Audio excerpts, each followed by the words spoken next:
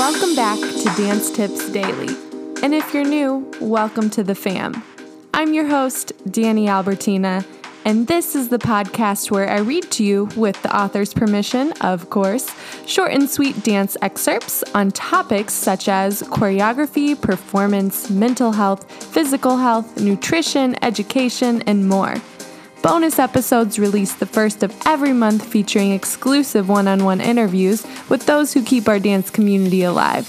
If you're ready to spend a little time getting a little better each day, let's dance in.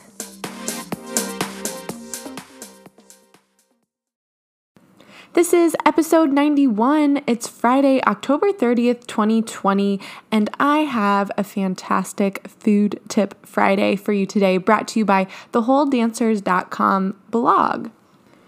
If you're anything like me, throughout this quarantine, I have not been moving as full out as I usually would within the dance studios, primarily because I don't think my neighbors would appreciate it. So with that being said, I definitely feel my body changing. So this article definitely makes me feel a lot more kind to myself and proactive in a way to redirect my energy towards more positive solutions to my transitional phase, we'll say. With that being said, let's dance on into our blog. Diets almost never work long term. Stop dieting, do this instead. One of the challenges you might face is the desire to reach a body goal by a deadline. Sometimes there's an impending audition or performance that you'd like to be thinner for, or more toned, or have longer lines, so you try a diet. Maybe you calorie count or count macros. WW, Atkins, Whole30, cabbage soup, the list honestly goes on and on and on and on. You'll probably see a change if you stick to one of these plans for a couple weeks or a month, and that progress can be a great motivator. But what comes next? Usually there's some sort of backslide. This can come in the form of a single binge or weeks of eating off the handle.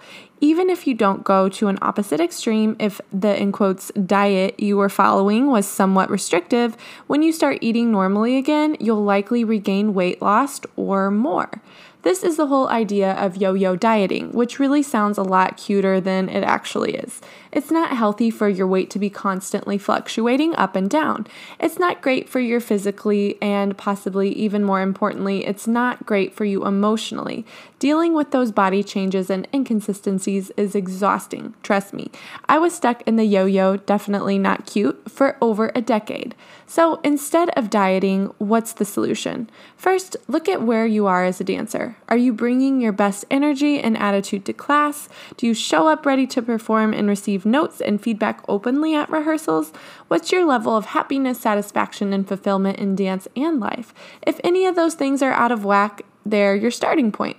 If you don't address those things but instead put the focus on your body, food, weight, you're ignoring the areas that really need attention. Food is a great distraction, and so are diets. There's something for us to sink our emotions into so that we don't have to face what we're actually feeling. Maybe your passion for dance has been waning, or you're not feeling supported in your current dance environment. What can you do to address those things now? Prioritize your happiness. It needs to be the number one focus. How's your level of happiness? Think about how you feel in your day-to-day life. Are you enjoying your dancing, school, meals, time with friends? If you're feeling genuinely happy in your approaching dance life and your body with a positive mindset, then yes, it might be an okay time to start working on some food shifts. If the life basics and level of happiness are lacking, start there. Trying to make body progress or achieve body goals becomes 1,000 times more challenging if you're not attacking those things from a positive place. Cultivate confidence in your body now. The body you're in might actually be your best body. Sometimes when I start working with a dancer, it becomes quite clear that the body they're in is actually a wonderful vehicle for a dance career. Nothing needs to change physically. They've just convinced themselves for years that losing weight is the answer. Maybe they've gotten those messages from teachers or artistic staff. It's also possible they came to the conclusion based on what they've observed in dance. However, they've arrived at the end. The mental piece is what needs support. It takes some mental retraining to accept your body exactly where it is. Dance teaches you to see what's wrong, what needs to change or improve.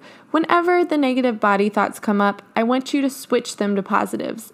In addition to that, each morning write down 3 things you're grateful for specifically around your body. But still, no diets. Seriously, it's time to stop dieting. Here's a better approach. Work one-on-one with someone or go through a program that will guide you in figuring out the food that really works for your body. You'll focus on adding more food that supports your dancing and finding balance with indulgences. As boring as it sounds, making incremental changes to deeply ingrained habits is going to have a lot more benefit for the long term than anything else. It's tough when you look in the mirror and aren't thrilled with what you see to tell yourself, in quotes, "I've got to take this slow." Still, do your best to take it slow. Dieting is exhausting, draining, and dangerous. Stop dieting. If you're dancing professionally and your job is being threatened because of where you are physically, I'd urge you to ask yourself how you feel about your body before jumping to extremes. If you feel good, maybe the answer is looking for other jobs. Easy solution? No. Healthy solution? Yes. Thank you so much to Jess Spinner of thewholedancer.com for giving us permission to share her blog with you today. If you're someone who's been struggling with your body or your weight, make sure to check out the show notes. Jess is a former professional ballet dancer turned health coach and founder of The Whole Dancer, and I'm sure she'd be more than happy to lend an ear and help you out. If you're currently working on, as Jess said, that mental retraining to accept your body, I'd highly recommend checking out some meditations. Headspace is an app that I love using, but also if we don't have the means, YouTube has a plethora of meditations. Just type in the target area. If you're looking to build more confidence, type in 30-minute confidence meditation or to whatever time frame that you need. That's your short tip for the day. Hope you enjoyed.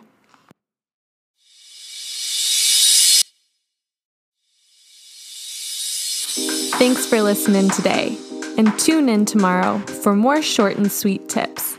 Happy dancing!